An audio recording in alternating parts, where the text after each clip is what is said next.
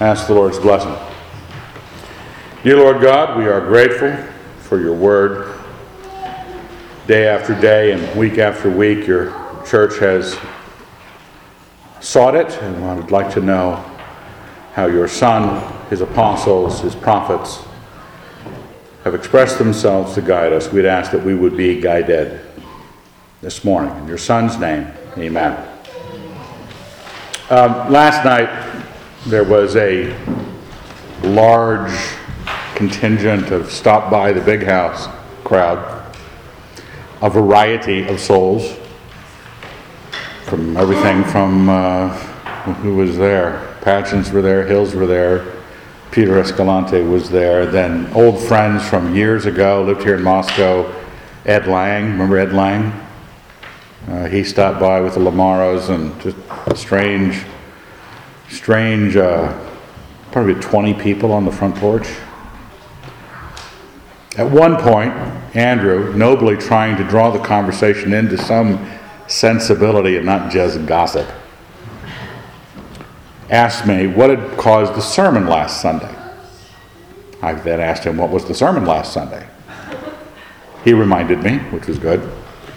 And before we could get to what had caused the sermon last Sunday, the conversation off into something else, I forget what.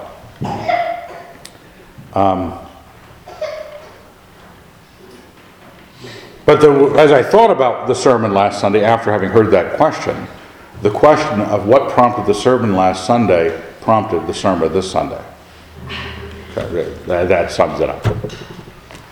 In that last Sunday I'd been looking at, it was Thessalonians 4, and because I was having talked to my father about getting the saints to the place they need to be in the most basic of terms, the most basic expectations, the definitions of the life in Christ, and Thessalonians 4 is good for that in a broad sort of way. And so thinking about that question this morning as I was looking at the scriptures with my Pop-Tart, I had just opened it to Proverbs 15, and I hadn't been, it being the Bible, hadn't been in Proverbs 15 in almost 10 years. And the Proverbs are a difficult thing to go through in any kind of sermonish sort of way. Sometimes you get a thread of things that kind of are on the same subject, then Solomon will shove something about saving money, or something like that in between everything. But Proverbs 15, as you're looking at it here, 10 through 24, is largely moved in the same way as 1 Thessalonians 4, that these are things that I think Christians need to know, that the definition of what the life in Christ is not up to them. You don't get to have your own kind of Christianity. You have the Lord's kind of Christianity.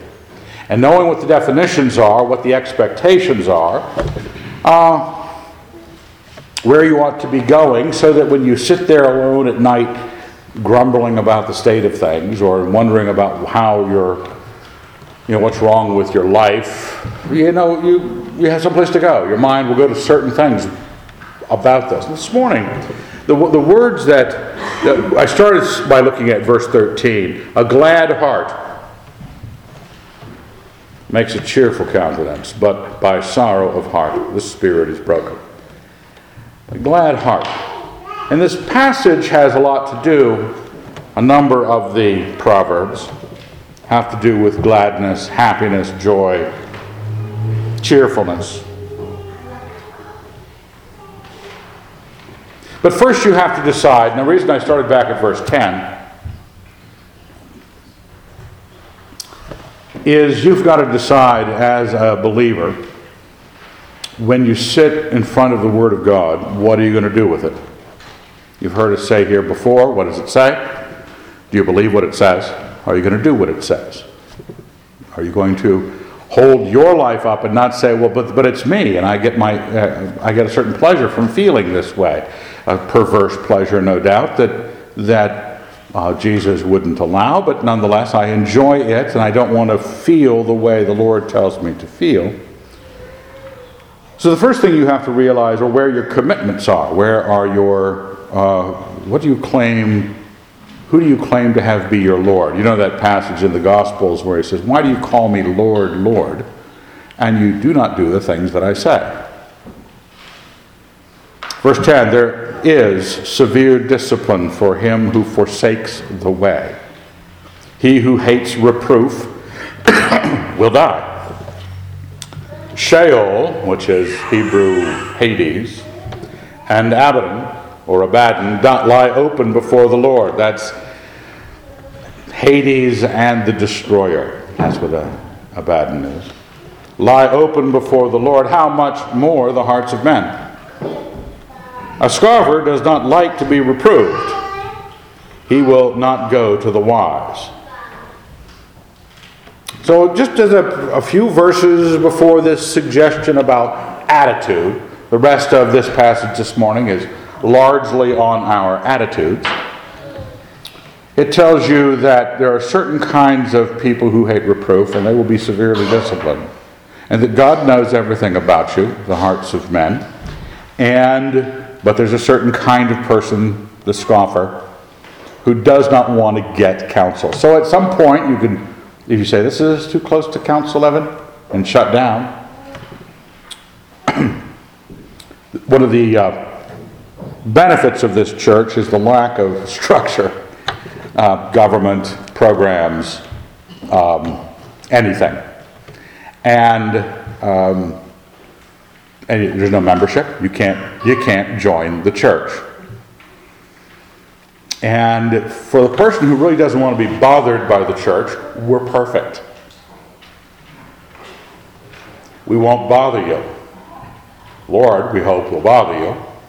And it'll be evident, not being bothered by the social phenomena called the church, trying to live up to everybody else's standards, that you will stand before the Word of God and feel that you have to live up to it. That your failure to grow in grace will be yours and yours alone, not something that we failed to do. Our lives are evident. What you do with this passage, whether you struggle against, and I don't know, because I've found recently, I've mentioned this to a few of you over the last few years, that I've been in too many debates with Christians about joy. I was for it, and I was arguing with Christians who were against it. Now, what I can't even comprehend how that can be shaped up, but there are people who, in a perverse way, enjoy not being happy.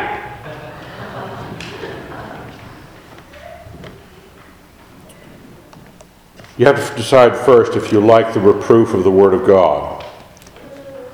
When it tells you that a glad heart, in the next verse, makes a cheerful countenance. I don't know if you knew that, but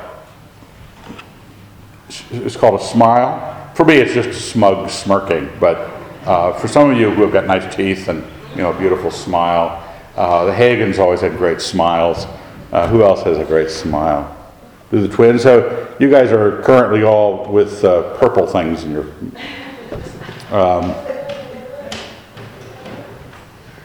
who else had? Taylor has a great smile.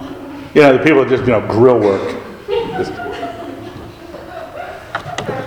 There's a great story by P.G. Woodhouse called "The Smile That Wins," and he had acid indigestion, and his doctor told him to smile because the attitude of the face would work its way down to his stomach, but he had a hideous, God-destroying smile.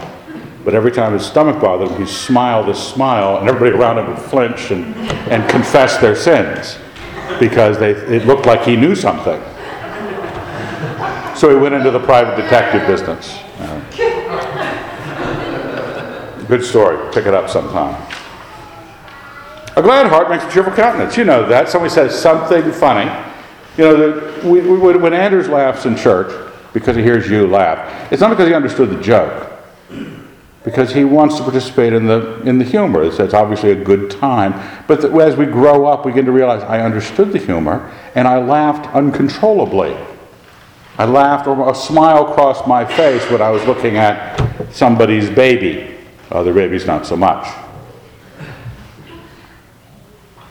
We know that a glad heart makes a cheerful countenance. But he pulls that up, that automaticness.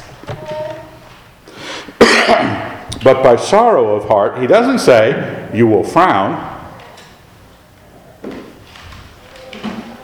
The spirit is broken. The effect, the natural effect of being glad will show up on your face. You will look happy. You can't stop it.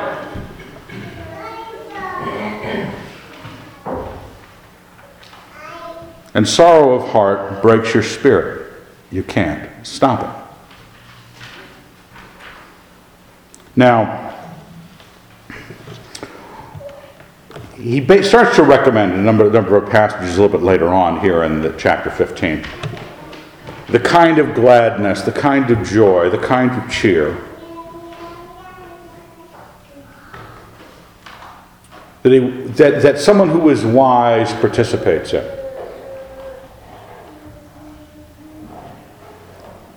He says to be glad, or recommends gladness. He doesn't want you broken by sorrow. Verse 14, the mind of him who has understanding seeks knowledge, but the mouths of fools feed on folly. Now in all of this, from reading Ecclesiastes and other times, with much knowledge, much vexation. You're being asked to step into something where knowing is kind of a crisis. If you ever start looking at politics too closely, or economics of the country too closely, or the state of the church, or the history of the church, pretty soon you decide you're going to become a monastic and leave town, because it's awful. The world has this glowing cover of order and benefit, and there are stop signs, and polite policemen, and hair dye when you need it at Walgreens, because, my gosh, what a wonderful country. First world. But then you begin to talk to people, or look at things, and you realize you can't even imagine how the traffic keeps running correctly, because sin is so big. Seeking understanding, him who has understanding seeks more. So somewhere along the line, the glad heart isn't being killed by this, having understanding and seeking knowledge. But oddly enough, in the world, what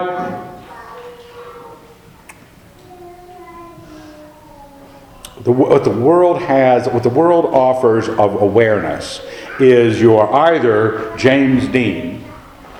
For those of you who are young and don't know who James Dean was, rebel without a cause,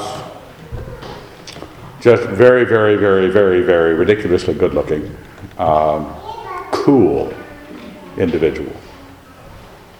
And the basic cool thing, and you know what's cool. Cool is the perception that you know. When people, in whatever set you are in, if you run into a bunch of Lord of the Rings fans, nobody else thinks they're cool. But inside that group, the person who knows the most about the Silmarillion, they're cool. Whatever the base of knowledge is for your society, when it's perceived that you know, you're perceived as cool. But what is you might say, the facial expression of the cool? Jaded, lids half shut, cigarette forgotten, half smoked. That's cool. But for the believer, it's telling us, a glad heart, you might want to have one of those, and get a whole bunch of knowledge. If you have any knowledge, you're going to get some more knowledge. But the mouths of fools feed on folly. There's some kind of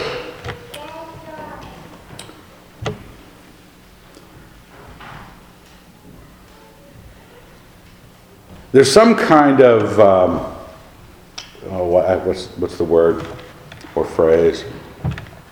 It's counterintuitive, what we're dealing with here. We know, even God tells you, that the knowledge has much vexation. You see Christ coming over the Mount of Olives, looking upon the city of Jerusalem, and he knew.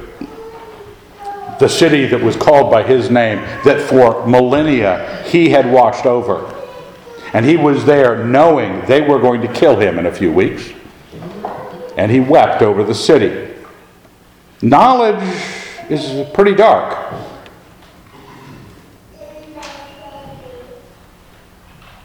But there's a folly. Having information isn't knowledge. Knowledge has to be true.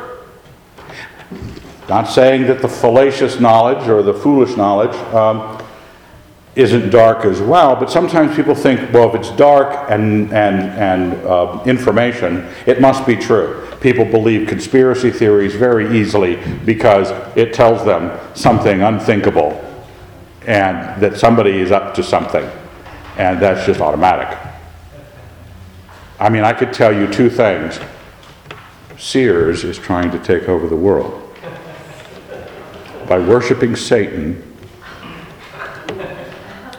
or Sears is a boring store, almost out of business. And one of those is an attractive idea, and it ain't the boring one.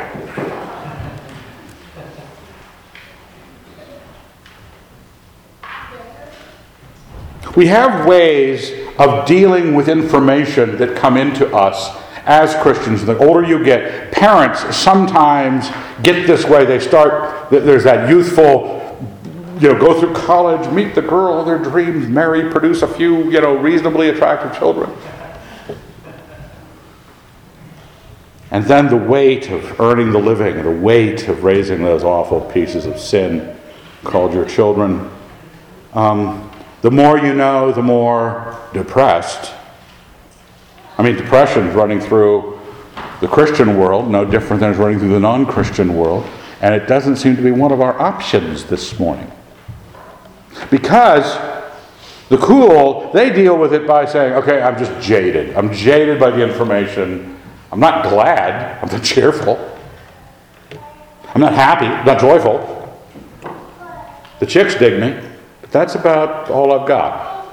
There are other kinds of people too, and this came on about, somebody could tell me better, but probably 10 years ago, maybe 15. Have you heard of the word broken? The church got big into brokenness because you looked at the world and it was hell. And what else are you going to do with it? I'm broken. Well, quit it. The Lord is here to save. The joy of the Lord is something you are offered in Christ, not brokenness and a kind of détente with brokenness. Cool is one way of making an agreement with the darkness that is the state of the world, and affliction is another. Look at verse 15. All the days of the afflicted are evil, but a cheerful heart has a continual feast. It seems to hold being afflicted, the sour, not the cool, the sour. The people who look at situations and go, oh, this is just awful. And they're parlayed it, out there in the world, they're parlaying being afflicted, whether it's victim culture and people fight over, we're Scots, so we've always won. So I understood, I can't always identify with afflicted peoples. But after World War II, you've possibly heard of the Holocaust? Okay. Believe me, our Hebrew friends protect that. The Armenians have got a claim to genocide. My sister's married to an Armenian in LA. They can't talk about anything else. It's been a long time since the genocide. But it's hard to get room in the affliction class because one group is protecting the afflicted people group category very strongly. Because affliction, as soon as people can victimize their circumstance, as soon as the person, not the class, but just the individual who's been beat up by life circumstances, and they look at it and they know it for truth, it just produces calamity. That's what the word evil is. It's not saying sin, it's calamity. All the days of the afflicted are calamitous. But the cheerful heart has a continual feast. And it doesn't say that you can't be happy in the Lord unless people are inviting you to parties all the time. It's the viewpoint of the character. The cheerful heart versus the afflicted heart. You remember the story if you read your Bibles. Philippi, Paul and Silas, in jail, in chains, singing hymns.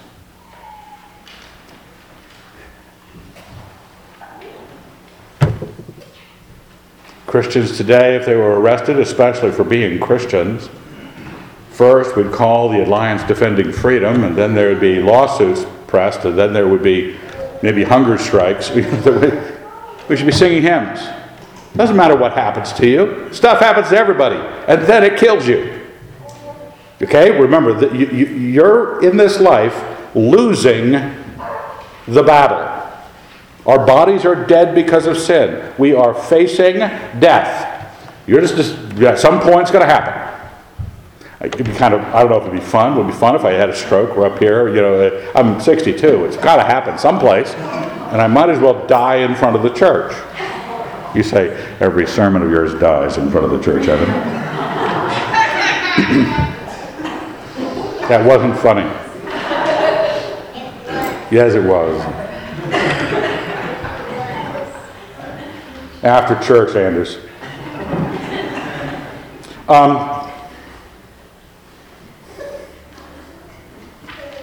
We have a task of saying, why am I not rejoicing? And you have to decide whether or not the words you give are the words of a fool, either saying, well, because I know too much about the state of the world. God said, well, so? Or bad things happen to me. Yeah, might be partly because you think of yourself as afflicted. I am the victim of this world. I'm not the cheerful heart in this world. The cheerful heart gets up in the morning and sees the feast in front of them.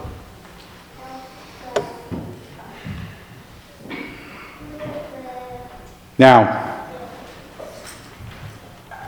you have to ask, a lot of people have this relativist postmodern view that everybody gets to be what everybody wants to be.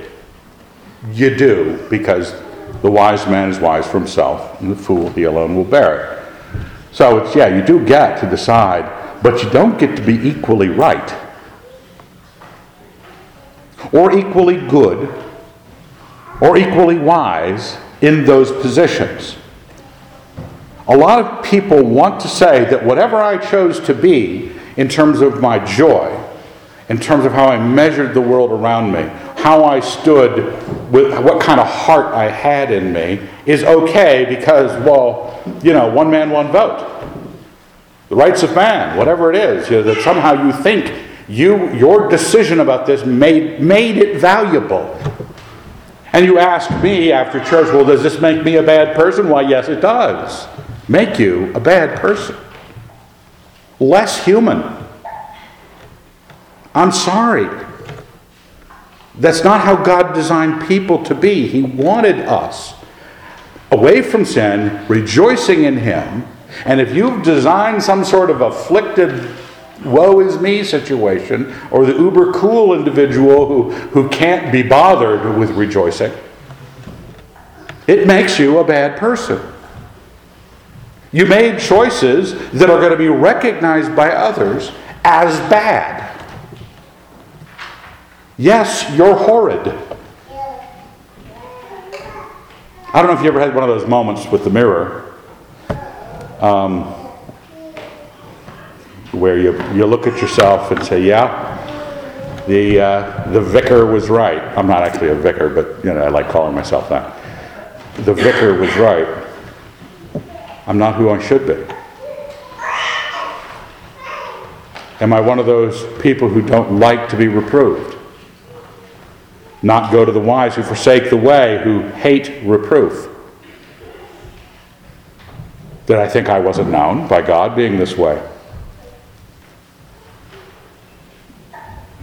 Now, why did I say it does make you a bad person?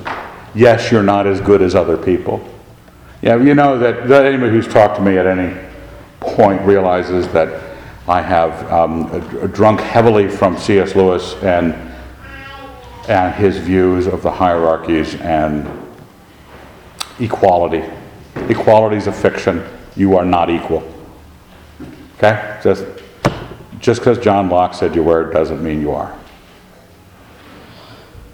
Who are you before God? What are you supposed to be? Better. People don't even like that word. Not only have I been in arguments with Christians about rejoicing, but when I've used the word better, I've had Christians reprimand me, friendly in a friendly way.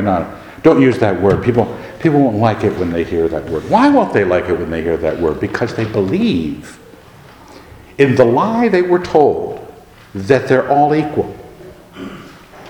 And they don't want to consider for a moment, maybe just in a certain area, Tom Brady might be a better athlete than you. Okay, just suggesting it. And you can accept that, yeah, I can accept that. Very narrow category. Better is a little with the fear of the Lord than great treasure and trouble with it. Better is a dinner of herbs where love is than a fatted ox and hatred with it. Be in a world where there's better and worse. Better and worse circumstances, better and worse people. Because it's talking about the people here. It's not saying the circumstance, because actually the circumstance is counter. Just eating salads, this is one of my life verses, because it suggests that salad is the worst thing that can happen to you. A dinner of herbs. Well, nothing died from my meal. Well, something should have died, right? Well, you don't get that. A fatted ox, you'd think that would make you happy. But it doesn't. Because hatred with it, trouble with it, who you are, fear of the Lord, where love is, those change the nature of the circumstance. And you have to ask yourself, which would I rather have? We got into that discussion at one point late last night. I went to bed at 10:30. There were all those people on my porch. I said, I give up, I'm gone. Because comparisons were being made. People were saying, which is better? This kind of woman or that kind of woman? There were wives present, and one of them took umbrage at what husband said. It wasn't my wife. So I bailed at that point. But you're supposed to think about these things. What's better, what's worse? It'd be better for me, and how many of you, I think the question was, well, I won't go into that. How many of you think that, well, I could, if I had the great treasure, I could, or the fatted ox, wouldn't it be best just to be rich and loving God and fearing the Lord? That's not really the option here. We'd like to always have the thing you really want to have make you good, make you happy there. You don't want to find out if you would be a happy believer with only salads or little. Because you know how much better fear of the Lord and love will make a home. You can't buy, there's not enough money to buy a vantage point that's correct. You can't become smart with a lot of money.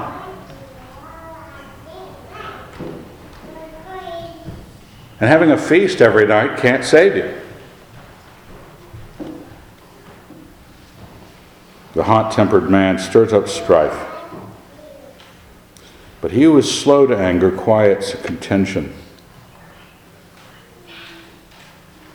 It starts to talk here in verse 18 and following about what gladness, cheerfulness, happiness, being able to realize that where I am in my view of the world and what it is, knowing a lot and having the way of measuring it, and you could have to answer in your own time how I could know a lot about this world and not have a Pollyanna view of it that makes it, America's great, it's the best country in the world, America, and shoot off some fireworks on Tuesday, and the church is so good, we're growing so much in Jesus. Because you got to pronounce Jesus in 2 syllables. Sometimes 3. We know we can lie to ourselves, and you've probably, as you've grown up in church or wherever else, if you had any of that cool thing going on in your life and you were talking to Christians in your church, you're going, are they out of their minds? Not because they were in this state of rejoicing that was artificial, but because what they were believing about the world.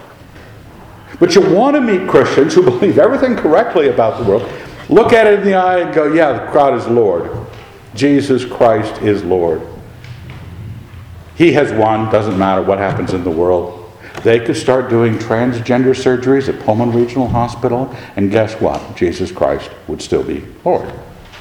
And Christ has won in history, and in the resurrection, and in the judgment, everybody will get what they deserve. Don't you worry. You don't have to take vengeance on them. You don't have to picket the hospital. You just have to live like a Christian. See it correctly. See it correctly.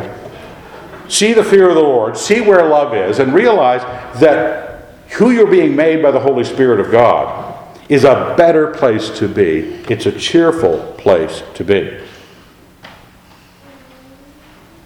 And it starts to have effect on others. It starts to have effect outside of you. It describes what not only does gladness or happiness show on your face, it begins to be lived out. The hot-tempered man stirs up strife. The guy who has control of himself, like one of the fruit of the Spirit, read this morning by Phil, is self-control. Slow to anger, quiets contention.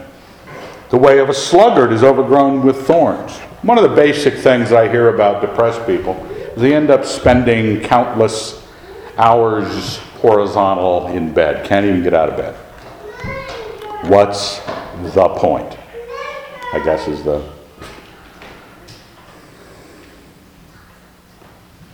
it's part of the calamity that comes with the afflicted, viewing it as afflicted. But the path of the upright, and you say, why did he make upright red? Because it didn't come that way from Solomon. Solomon had it all black and white. But I made it bold and red for a reason. Is a level highway. Remember, you get it wrong, the world stands up, even if you're viewing the world reasonably accurately, but have this dark view of it. If push comes to shove, the world's going to beat the heck out of you. Reality will work you over. Because you have no strong place to stand. You don't have fear of the Lord. Because obviously you're not. You said, I'm going to sulk here in bed. The Lord said, no, don't do that. Rejoice. Do not rejoice that the demons are subject to you in my name. Rejoice rather that your names are written in heaven. And every morning you wake up, it is either written in heaven and you believe it or you do not. Because if you are in bed depressed, you believe something else than that. The upright gets a level highway. The sluggard is overgrown with thorns. The upright, I was talking to Glenn during a break. I have strange theories, don't ask me about them. But one of them involves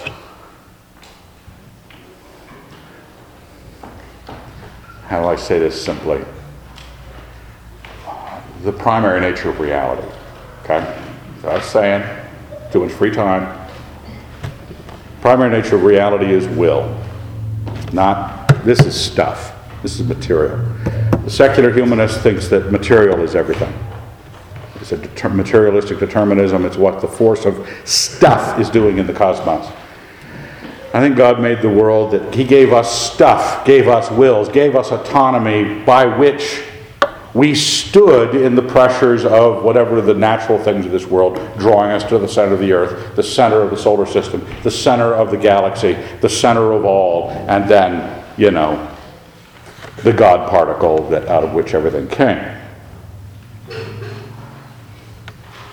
Might have something to do with gravity, I don't know. But we are the image of the upright. You probably get it even in secular textbooks. You look at the monkey getting more and more what?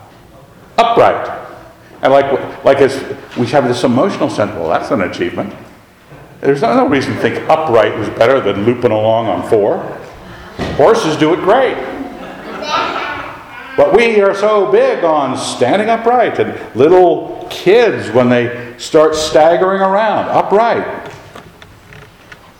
One of the first lessons they have, and the moms, guys are pretty crass or cruel about this, but we like to see them fall. Our oldest, who has now survived to his 35th year, would fall like a telephone pole. It wasn't like break at the knees and go down, it would fall on his butt, just boom. It was hilarious. But it's amazing how quickly an uneducated, barely English-speaking savage will learn 32 feet per second squared in such a way that their body will adjust to those pressures. The task of standing this material that is mine upright. Have you learned what it is to stand upright? Because it's not just your ability to measure and balance yourself with these appendages like a squirrel and a tail. You know what 32 feet per second squared is, and you function with it, but the rest of the world has those laws as well, drawing you toward nothing. And your will, how you've studied these things, defines your success. And your success in the broader world. The effect of the sluggard, the effect of the upright, the hot-tempered man. The wise son, verse 20, makes a glad father.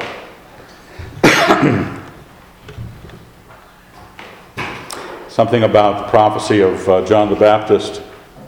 He'll turn the child's hearts to his fathers and the father's hearts to the sons. Nothing like those of us who are fathers, I have 4 kids, being pleased. There's nothing quite like knowing you pleased your father. You get to get my dad up every couple times a week. And it's nice to know that he appreciates that, or appreciates some aspect of you, or that you make him glad in the morning when you're getting him dressed. He's 89, so. Foolish son despises his mother. Do you recognize that the calamity of life, having the wrong notions, having something that is, back to the first verses, forsaking, or who hates, who does not like, will not go. I don't think I have to be happy all the time. Says who? Well, because you're going to wreck your life. You're going to wreck everything. For you, not for me. I'm happy. The upright will walk through it, looking at life as a continual feast. You've seen rich people that can't process that into joy, and poor people that can't process it into joy. It has nothing to do with being poor or rich. Folly is a joy to him who has no sense. Oh, this is an interesting thing. Because, to some degree,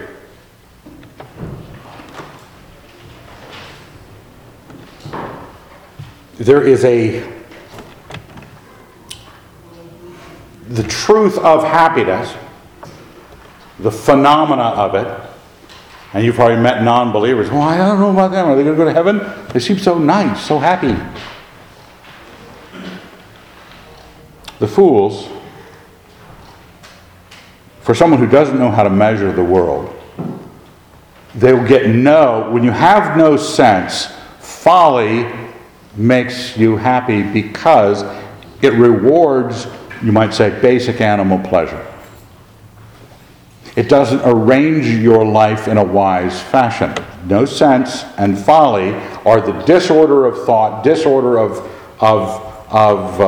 the fear of the Lord, not doing things as you ought. And so you will then pursue not an ordered life, but a pleasure-oriented life.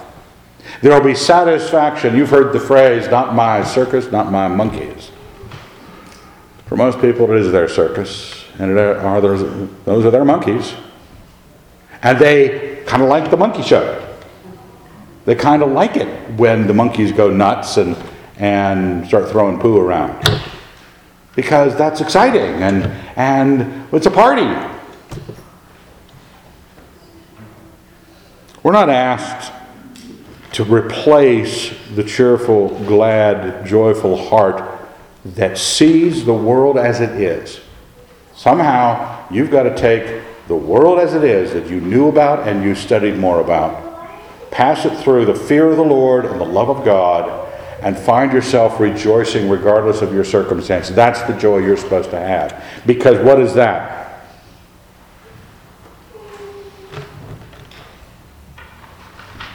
There's some words here in the last section, like success. Without counsel, plans go wrong, but with many advisors, they succeed. To make an apt answer is a joy to a man. You could say, I can understand success, putting my money and effort to do a business and building it, and at 45 being able to retire early and call it success. Yeah, well, we all know that. That'd be successful. That'd be nice. But there's all the way down to the individual sweet moment when you said just the right thing. Just the right thing. The apt answer is a joy to a man. A word in season. How good it is. He is more poetically intense about the well-placed remark than he is about the success. He likes the success too. You can have plans that succeed. An apt answer. Now, those are for some. A man of understanding walks aright in verse 21. So walking aright, succeeding, rejoicing in the guide that knowing God and knowing the world, passed through the fear of the Lord, will produce for you. Because that no matter what circumstance you are thrown into, you don't have to worry about whether or not the provision for your family is like the provision other people have. Enough vacations, enough Disneyland trips. How good it is when your knowledge... someone was asking me years ago about my daughter, who she should marry, or what I'd want to see in a guy. I said, well, after the Christian stuff, wit. Not that he'd be funny at Thanksgiving, but that he would know enough about the world to rearrange it in his speech. That someone who's witty knows how to measure the aptness of things, measure people, measure truth, and offer that. How good it is when somebody says something apt. Because a wise man's path leads upward to life. That was sort of what I was thinking about with upright before. I don't think he means that. I don't think he's saying, Evan Wilson, a couple thousand years from now, he's going to be looking for a verse where he used the up is a key thing. I don't think Solomon's putting up in there.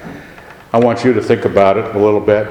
That upward to life, that you know that you can stand up. You know that you can walk. You know that as soon as your will is gone, as soon as you die, your body will drop. And it will drop into a box, and then they'll drop it into a 6-foot hole.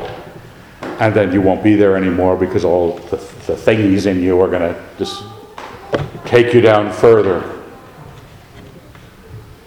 upward to life, that he may avoid Sheol beneath.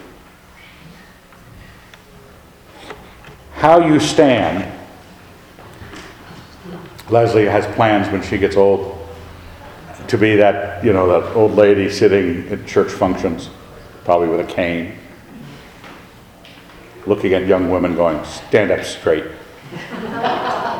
Okay? So prepare yourselves. It's gonna happen. But standing up straight, it's just a metaphor. Stand up straight.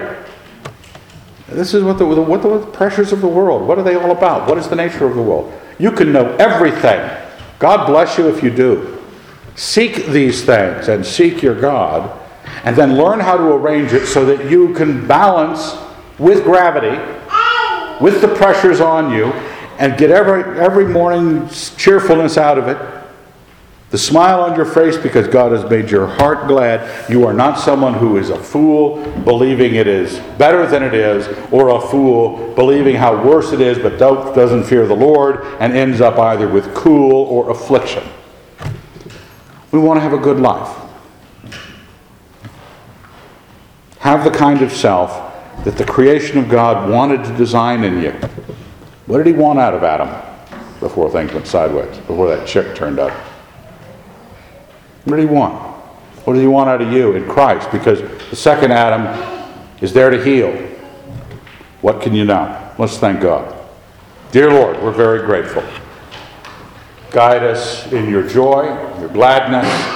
Keep us knowing more in such a way that fear of you and love will measure and arrange these things in great joy.